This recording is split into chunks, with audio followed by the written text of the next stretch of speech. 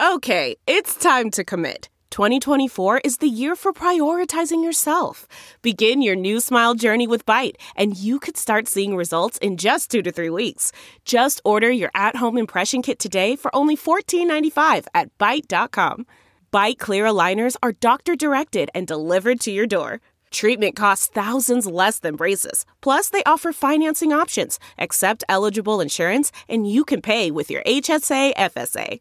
Get 80% off your impression kit when you use code WONDERY at Byte.com. That's BYTE.com. Start your confidence journey today with Byte. Welcome to the Rhino Podcast, brought to you by Rhino Records. Interviews with your favorite artists and bands about the songs and albums you love. Here's your host, Rich Mahan. On this episode of the Rhino Podcast, it's part 2 of our conversation with Jerry Goldstein and Lonnie Jordan from the band War.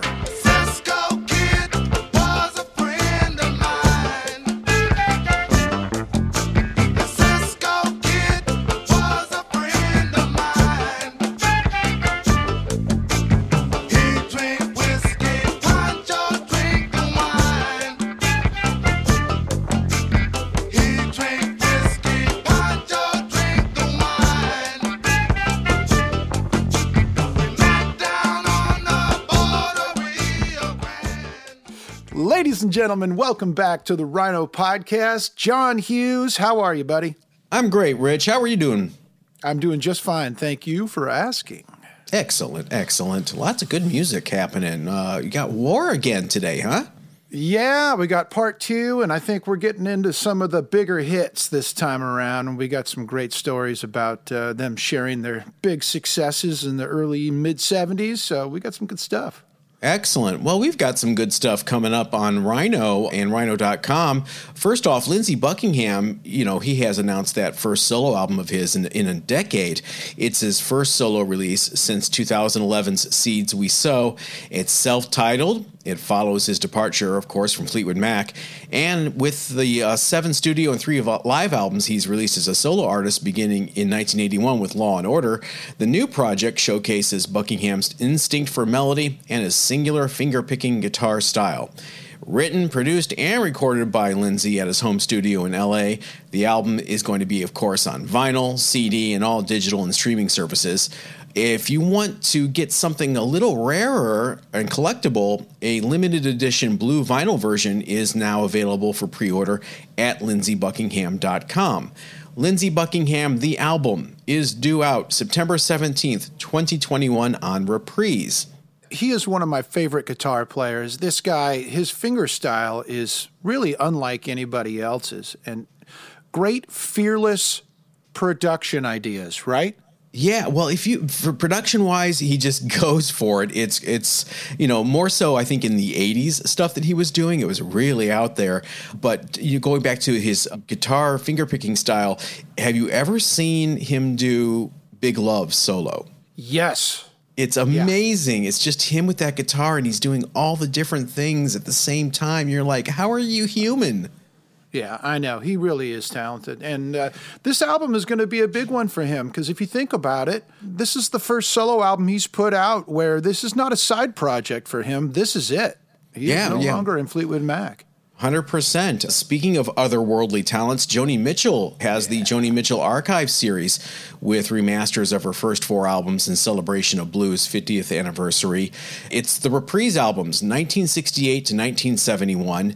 These are newly remastered versions of Song to a Seagull, Clouds, Ladies of the Canyon, and Blue, which, of course, was recently named number 3 on Rolling Stone's list of the 500 greatest albums of all time. And it's just amazing, all of the accolades she's getting lately, well-deserved. We're really glad she's here to appreciate them and see them. And if you haven't checked it out yet, there's a 5-song digital EP that is out that has previously unreleased demos and outtakes from the blues sessions. So check that out. And the box set is now available for CD, for LP, and digital versions out right now. And it's worth noting that Song to a Seagull was remixed for this box set. So it's a brand new mix by Joni. She said the original one lacked whatever it was she was looking for, and they've redone it, and she loves it now. And so it's great to hear it. Yeah, it's amazing. And if you are any fan of music and you have not yet experienced Joni Mitchell, what are you waiting for? The time is ripe. So much good Joni Mitchell music out now and coming later this year with the second Archives release also too. So much good stuff. For sure. Thanks a lot, Rich. We will catch you next time, huh? Thanks, John. Well, this episode is part 2 of our conversation with original War members, keyboardist, vocalist, and songwriter Lonnie Jordan, and producer-songwriter Jerry Goldstein. We barely scratched the surface in the previous episode, and we've got them back today to talk about their biggest albums and songs of their career.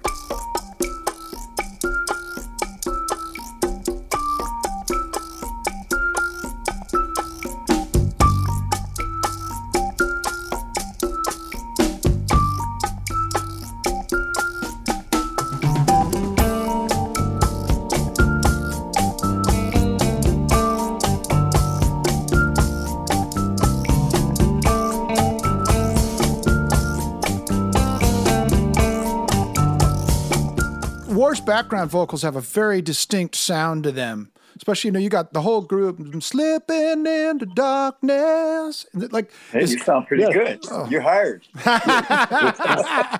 Let me know when you go back on tour. So, you guys, describe how you would catch the band vocals in the studio. Was that something that you would come in and overdub? Everybody standing around one mic? That once the track was done, sometimes I got the lead vocal on the track too. Yeah. When the track was cut. But for the most part, once the track was done, then we created the song, and put the background vocals on and the lead vocals on and all. That was the method. Then I would, everybody would disappear and I would just go editing with my engineer for days and days and try this and try that. Until all his hair fell out. The engineer. I watched it. I used to have engineers take strips of tape and hang them up on the walls. Just hold that for a minute and hold that, and and then I'd put it into a certain spot, and the guy thought I was out of my mind, but it worked. Okay. Well, that rubber band I told you about that he used to twiddle in his finger. Yeah. Well, I think some of that was the engineer's hair. That's what I believe. Yeah, it was the way I would think. I'd play with tape also. Yeah. I'd play with the tape, with the tape that you put on the console, and I'd go through reels and reels of tape, just thinking, how the hell am I going to do this, Right. Yep. And a lot of these edits were done in my head first, and then I tried them, and some worked, and some didn't work. But after a while, more worked than didn't work, and I got to understand how to do it. Yeah, like anything else, the more you do it, the better you get. Yep. Yeah. But that Slipping Into Darkness was like an amazing song. And, and a lot of people turn to me when I finished it and go, and the record company goes, but it doesn't make any sense. I said, no, it makes a lot of sense. And I think it was the B-side of Nappy Head, right? Nappy Head was the A-side and Slippin' was the B-side. And we flipped it because we had our own promotion guys. And we flipped the record on them. And we did that a lot. Spill the Wine was a B-side. That was right. B-side of Magic Mountain, right? Yeah, Magic Mountain was the A-side, which is the song that was sampled by De La Soul, one of the rap groups a long time ago. But that was the A-side. Spill the Wine was the B-side. So everything was flipped. Wow. And most of the record companies, when you hear something that you've never heard before, are afraid to do it, So they put them on the B-sides, and we flipped them to the A-sides. Slippin' was another one. Nobody'd ever heard a song like that. Oh, yeah. There's never been one. It was a gospel song, lyrically and everything. It was about our mothers, our family, watching us in a band and worried that we will go south, take the dark road. Become drug addicts, yes. The light. Yeah. Right, so that's basically what the story was about. And we just took it. And believe it or not, when I used to go into Tower record stores, I used to see that album, All Day Music, or Slipping in the Darkness as a single. I would see it in the rock category. I would see it in the R&B category. And believe it or not, in the gospel category. Wow. One night, I heard it on a gospel station on a Sunday. It blew my mind. I couldn't believe that I actually heard it on a gospel station. It became a huge hit. slipping into darkness. Yeah.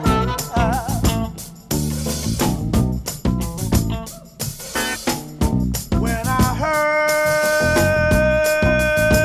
my mother say,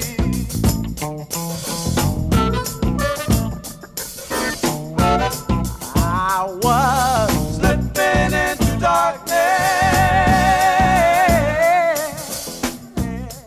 I just think that shows you the wide appeal that song has, that your music has. By the way, that album also had Get Down on it, which was, police and the justice were laughing while they bust us. You better get down. Police and they just laughing while they bust us. You got to get down. You gotta get down. Police and the justice laughing while they bust us. You gotta get down. You better get down, down, get down, down, down. You better get down, down, down. And we got banned. We were threatened by people, don't play that song, Yeah. That was back then. And we played it anyway. And we had the red light going on in the stage when we played it, and people responded to it. It was like, we left lots of hits in the albums, but the albums always outsold the singles because I let the album tracks be long and be really close to the original jam. Yeah. And it's the singles that I really edited to death. But the album tracks, I tried to keep really as they were, Yeah. People love the albums. They were concept albums, and they always way outsold the singles. And the singles went gold. Wasn't Me and Baby Brother on there too, Jerry? The live one, we used the live Baby Brother that we did at Hollywood Bowl. Hollywood Bowl. We created it was the boogie version. That's right. Yep. It's more dun, dun, dun, dun, dun, Yeah, baby brother. Baby brother, used to run together. Me and baby brother, used to run together. Strong for one another, headed for the corner. Strong for one another, headed for the corner. Yep. Yeah, later on, we actually put the studio album record of it out, I think on Deliver the Word. Deliver the Word. Yeah, exactly. The Yes. funkier version. What made you guys want to re-record it? Did you just come up with a different idea for the arrangement and you said, man, No, we got we to get had this? that It's hot. first. Oh. We actually had that first. That was part of the show. Baby Brother was part of the show with the that The boogie version, yeah, that was part of the show. And at the end of All Day Music, I decided just to put out that I loved it, so I put that as the last track. We were booking the tour, and that album was released, and we got a phone call from a guy in Philadelphia, a big promoter, and he said, "I want to play you in Philly, but I don't think you can, I want to do a dance concert at the Spectrum," which is an arena, holds 18,000.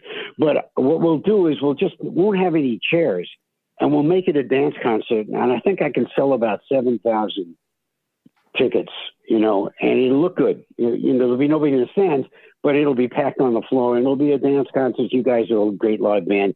You won't have any problem. And so I think he offered us like $15,000.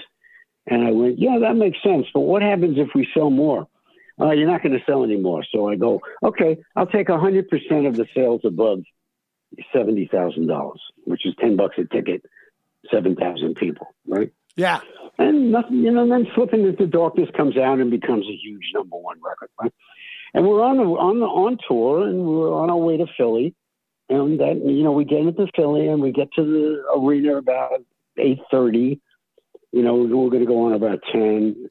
About 8 o'clock, we get there. We drive through and I notice there's like 10,000 people outside. And we drive down the ramp into the stadium, and I hear music, and I go, they should let the people come in. This is crazy. So I get out of the car, and I walk to the stage, right? And the place is packed. not only is the floor packed, but all the seats are full to the rafters. Okay, and there's 10,000 people outside that can't get in. With buses, man. Bus loads.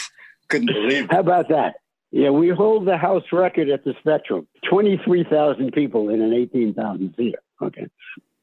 You mentioned that your record sold better than the singles, and World is a Ghetto, which is the album that followed that, your 72 release, that was Billboard's best-selling album of 1973. It was number 1 on the Billboard 200 chart and on the U.S. R&B chart. Yes, it was the biggest record of the year from anybody that year. And by the way, we never even got a Grammy nomination, so go figure. Okay? Yeah, go figure. That's crazy. Well, a lot of that is because there's no category to categorize us. We don't fit in a category. No, you can't go into a library. And like I said, when I went to Tower Records, we were scattered everywhere. Yeah. We were even in reggae. Yeah, see, they didn't know where to put you. We were in pop, we were in R&B, rock, we were in Latin, we were in jazz. We had the albums in all these different places. Yeah. So anyway, getting into the World is a Ghetto album, that was less of jams and more like World is a Ghetto was a song that they rehearsed and worked on before they got in the studio. It was still long. It was like one of the greatest recordings ever, I think. Mm-hmm. And the quickest. And Charles' sax solo is just beyond belief. BB's vocal. And BB's vocal is fabulous. Yeah. Yeah. Don't you know that it's true that for me and for you, the world is a ghetto. Don't you know that it's true that for me.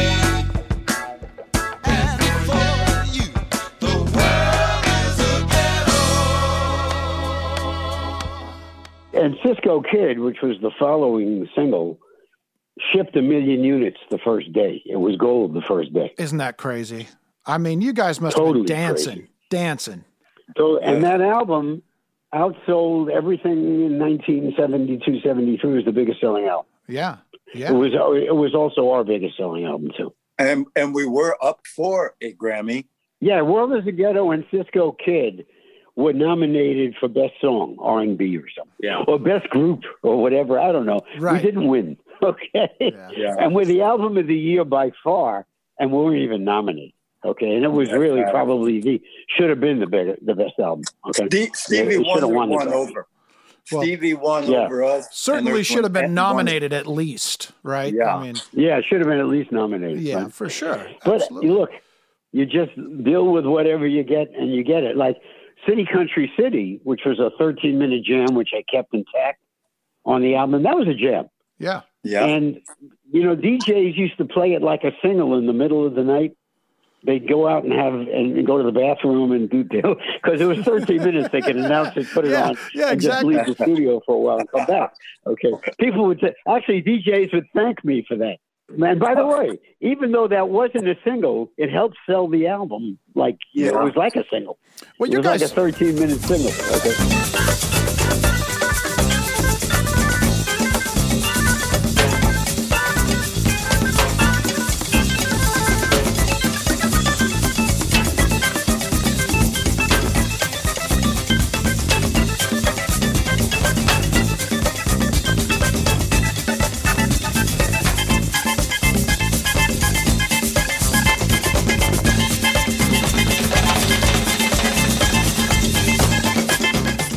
Listening to a lot of War yesterday, and one of the things that struck me was that your album cuts, maybe songs people have never heard if they're only familiar with the radio play stuff, your album cuts sound so good, man. You can put your music on and let it play, and it just sets the mood. Yes. Sets the mood. Four-cornered room. Well, as I sit in my four-cornered room. As I sit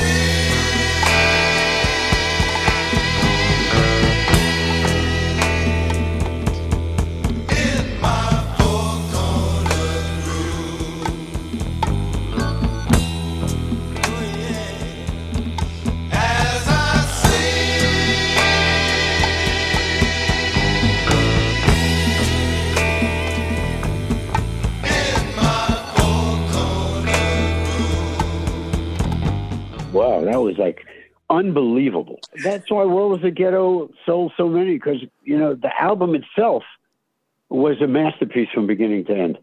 There wasn't one weak spot in it. Up to this point, you guys were fast and furious. You were releasing albums like more than once a year.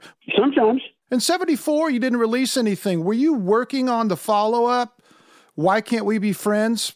I think they were working on celebrating the success. Well, you guys must have been on the road all year, I would imagine, by then. We were, but we were celebrating the success. So, you know. Yeah, we were working on some parties. Okay, good for you. You know, buying Ferrari Daytonas. Crashing Ferrari Daytonas. Yes. You And were Porsche celebrating. 930 turbos and stuff like that. Yeah.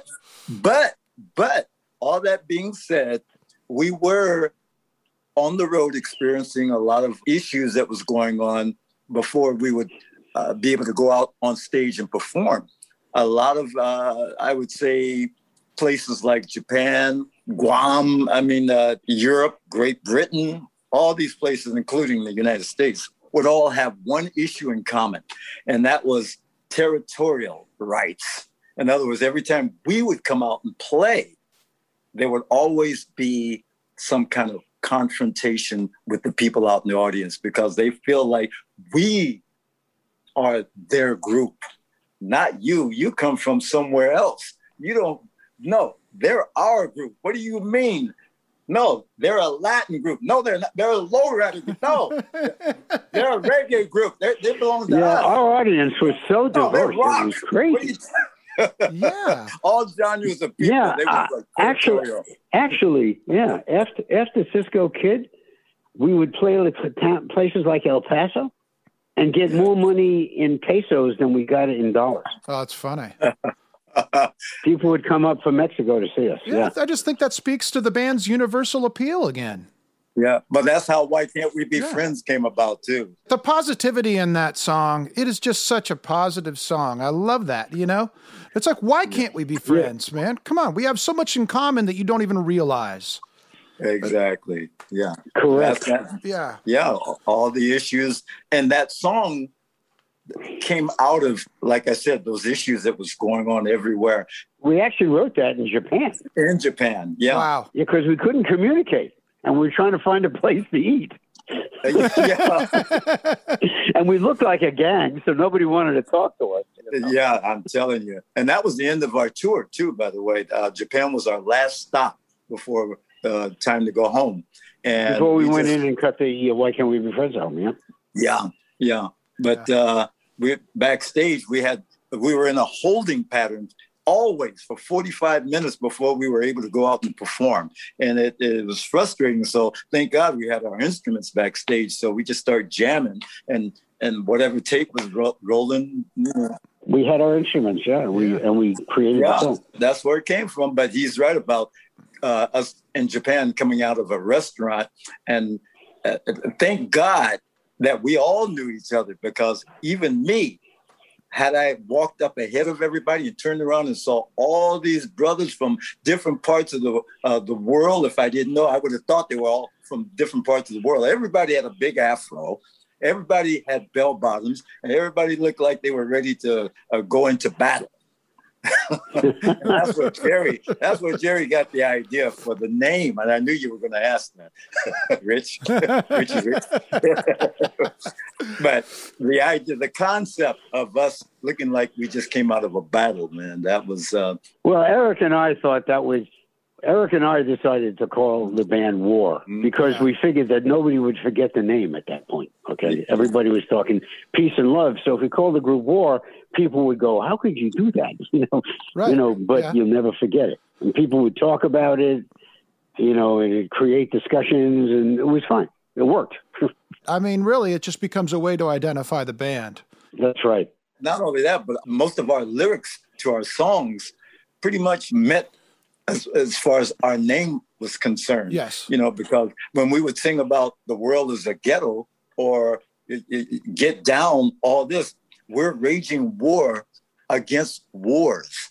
things happening across the water, things happening in our own backyards. We're delivering a message, deliver the word, and baby brother who got killed, in Vietnam or in the streets. Vietnam. Yeah. All this went with the name war. Sure. And we didn't know that until later on, And we were messengers of what was happening in the world, and we would just tell it like we felt it. Yeah, there probably wasn't any confusion once people heard your music and your lyrics. They knew what you were No, about. not at all. Yeah. After a while, everybody just accepted it as the name of the band. Exactly. I mean, we'd go to like places, in like Atlanta or something. And there's a big marquee, "Welcome War." And I'd Yeah, go, right. I can't believe we did this. Who's going to come on, that's a little bit of a dichotomy, but it's great, right? It's like I love that. Yes. And you were saying something about not recording in 74. I think that was Deliver the Word. We actually went to Colorado to Jim Garcio's ranch. Oh, Caribou Ranch. Yeah. Yeah. How was that working there? Did you get any work done? Oh, it was a fantastic studio. But we had a lot of fun on snowboards and whatever. We did a lot of snowboarding and not a lot of recording. I bet you did. We did a lot of snowboarding. And boarding. Yes. Yeah. But eventually we got that album done, and we did Gypsy Man and Deliver the Word and put in Me and Baby Brother, which we had cut in 71, I think. Mm-hmm. And that was the first single, and Gypsy Man was the second single. And that did pretty well, and worked our way to the Why Can't We Be Friends, which was like probably one of the greatest albums we ever did, and the most diverse. Oh, absolutely. And let's talk about your most popular song to date, and that is Lowrider, of course. I think that there are two most. Why Can't We Be Friends and Lowrider? Absolutely, yes. Mm-hmm. But there aren't many songs in the world that are quintessentially Los Angeles songs. It just sounds like LA. It sounds like LA, right? I mean, LA Woman, certainly, that's like you're driving down the freeway, right? But like Lowrider, man, that's on, I'm instantly home. I live in Nashville now, but I hear Lowrider and I am back in the South Bay cruising in the summertime, man. It's an awesome song. Talk about Lowrider. How'd you get the idea for that one? How'd that one come together? The streets. Well, that was a jam. That was a 45-minute jam. And I think we called it Harold and Charles. And it had an incredible groove. And I think Charles said that he's working on a lyric, right? So the next day comes into the studio with this lyric, and I will never forget this, okay? And he bought the Lowrider car, too. But he had his Lowrider car, right? Yeah. And we're out admiring the car. And I read this lyric, and it's nothing like it should be. I think the lyric was like, if you want to do it right, do it in the morning. I swear, couldn't make that up. Okay. And I went, I don't think that's the right lyric for this song. However, let's write about lowriders. You're a lowrider. Let's do something about lowriders. And as soon as we said that, everybody started to write what a lowrider was. Yeah. And we wrote down the lyrics, and I rearranged them and did whatever I had to do on the lyric side and made a lyric sheet. And then I had Charles get out and sing it. And there were a lot more lyrics than we actually used. I mean, the thing was like the actual record's probably I have a 7-minute or a 6-minute version. Yeah, it's pretty long. But when I finished the editing at 5 o'clock in the morning, a few weeks later, I decided to go with the shortest version of the 5 that I put together, because I wanted people just to come back to it and come back to it and come back to it. And that's why it's only 3 minutes, but it's like power packed 3 minutes. Low rider, drives a little slower. Low rider is a real goer.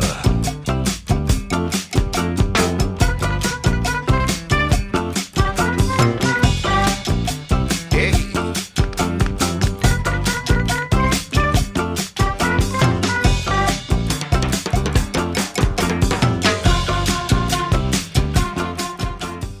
And I left it that way in the album also. I never put out the long version of it. Charles was on a mission, too. He walked in with happy about his car, had a bottle of Jose Cuervo, salt, and a lemon. And he came and his voice And I'm sure that Jose Cuervo, that just deepened his voice, and he just had this animated attitude. Yeah. And he came off with it, and along with Jerry help, with the lyrics, he just said, okay, let's go with it. And Why Can't We Be Friends? We just, wrote a whole bunch of lyrics down, and everybody got out and sang a line. Took apart. Yeah. Oh, yeah. Love that. Put it all together. That's such a great part of that song, too. The color of your skin don't matter to me. Wow! As long as we can live in harmony.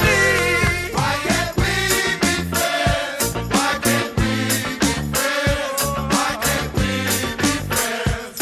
Why can't we be friends? I kinda like to be the president. Show you how your money is spent. And the beauty of it all is that we were not serious. We were kind of like having fun doing all this. Okay. Yeah. This is kind of fun. Yeah. The whole attitude in the studio, we had this huge studio that we worked in called Crystal. It had a gigantic control room and a much bigger studio. So we could have friends over, hanging out in the studio and not be in the way. Party. And sometimes we threw friends out on the microphone to sing with us, Yeah, we made them work. Howard's wife sang on the backgrounds, of the World's a Ghetto, Yeah. Well, your songs sound like a party, so that's only fitting. Yeah. It was. And it was a party. And the beauty of it is the studio was so big you could have the party and still work at the same time. Yeah, that's great. And that was the feeling of war sessions. There were always lots of friends hanging around. The only other bands or groups that used to record there was all Motown. It was Stevie Wonder had we had the evenings locked out. He had the afternoons locked out. We used to see Stevie every day. When we got to the studio, he was finishing up and leaving. Wow. He was amazing. We were the only non-Motown group there. I'd walk into the studio. I'm not sure I'd say anything, and he'd say, "Hi, Jerry," like he knew, like he could see me. He knew your vibe. I could never believe. I couldn't believe him. Okay, wow. He could go to anybody and tell you who you are. If you lose one of your senses, the other ones become more heightened. And there's also the senses. Yeah, there's also the senses that you can't really name, intuition, all that sort of thing. Yeah. Yeah. Yeah. In '76, you guys released War's Greatest Hits, and you again were ahead of the curve by including an unreleased single on this collection, something that's commonplace today, but just was not done back then. And that was nobody'd ever done it. Yeah, it's genius. So it gives the fans that already have those songs a reason to buy the record. And it's not it's not a throwaway song. Summer is it went gold. Okay? Yeah. As a single. Yeah. Riding around town. It was the first time a new greatest hits was put into a greatest hits album. Yeah. Yes. And became a greatest beautiful. hit. Okay. One of the great things about War is that your band is so able to deliver a vibe with a song. And with that song, Summer, it absolutely captures that summer feeling, just chilling with your friends. Maybe you're at the beach. Maybe you're going to get some tacos. But it's a vibe. Huge vibe on that one. Yeah, it's always a vibe. Summertime is here. Yes, it's summer. My time of year. Yes, it's summer. My time of year.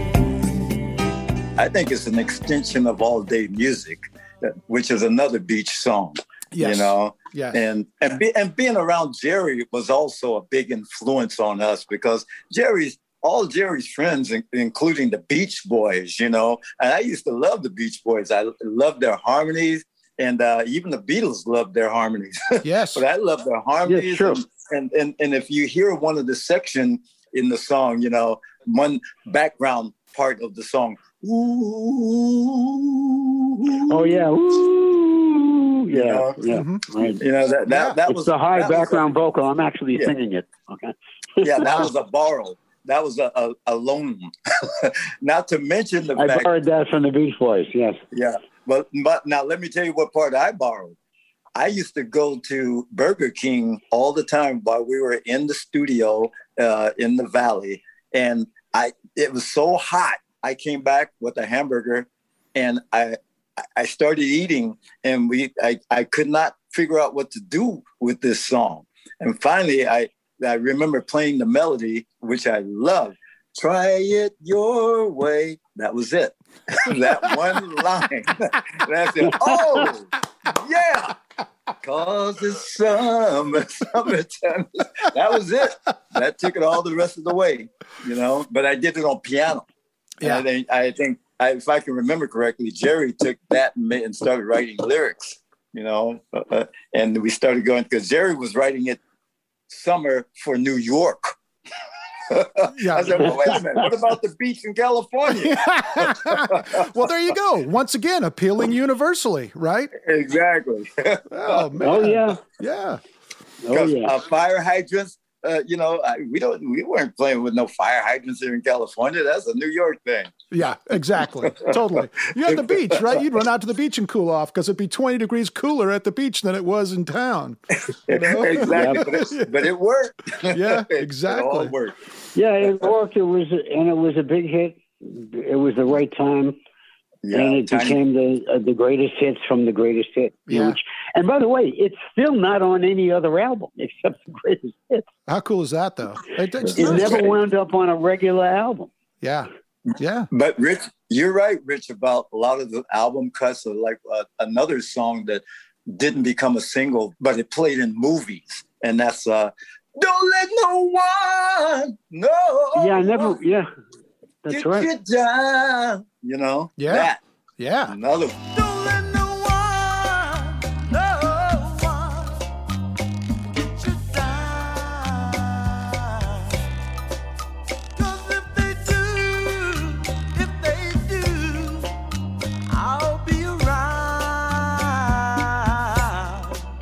I want you near, standing here by my side. We never released that as a single, and it could have been easily.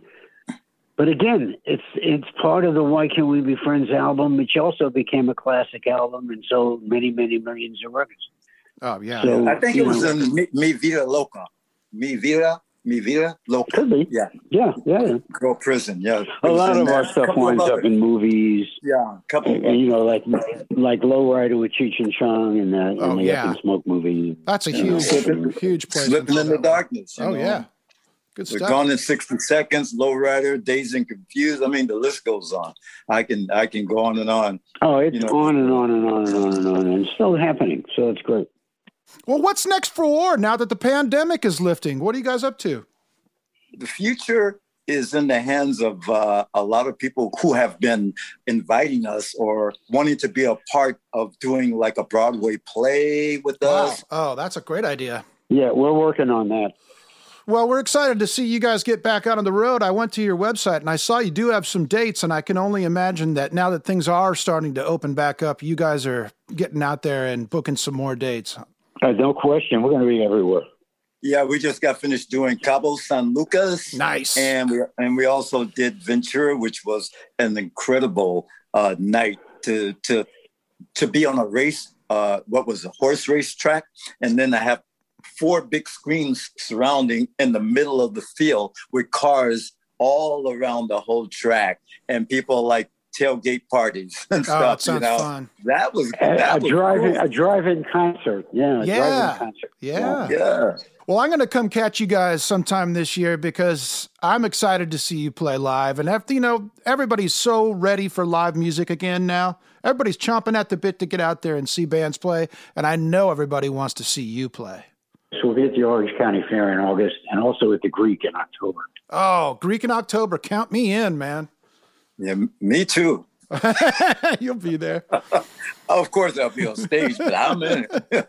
I'm with you, Rich. Lonnie Jordan, Jerry Goldstein, thank you guys so much for your time. Loved hearing your stories. Thank you. Thank you. I mean, we have like, I would say maybe 5 more hours worth of I'm more sure. stories. I got more that feeling. War stories. Yeah, absolutely. But we'll tell you more about it when the Broadway play come out. There you go. All right, guys, take care. Okay. Thanks, Rich.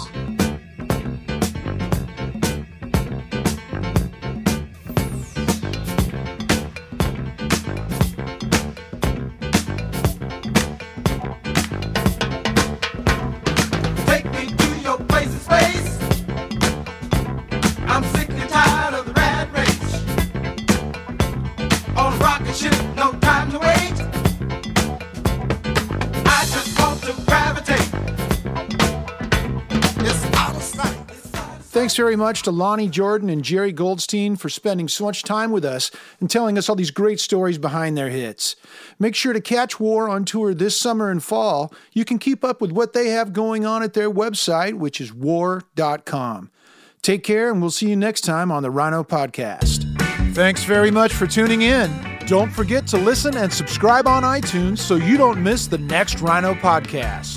Producer for Rhino Entertainment, John Hughes. Produced for Rhino Entertainment by Rich Mayhem Promotions. All rights reserved.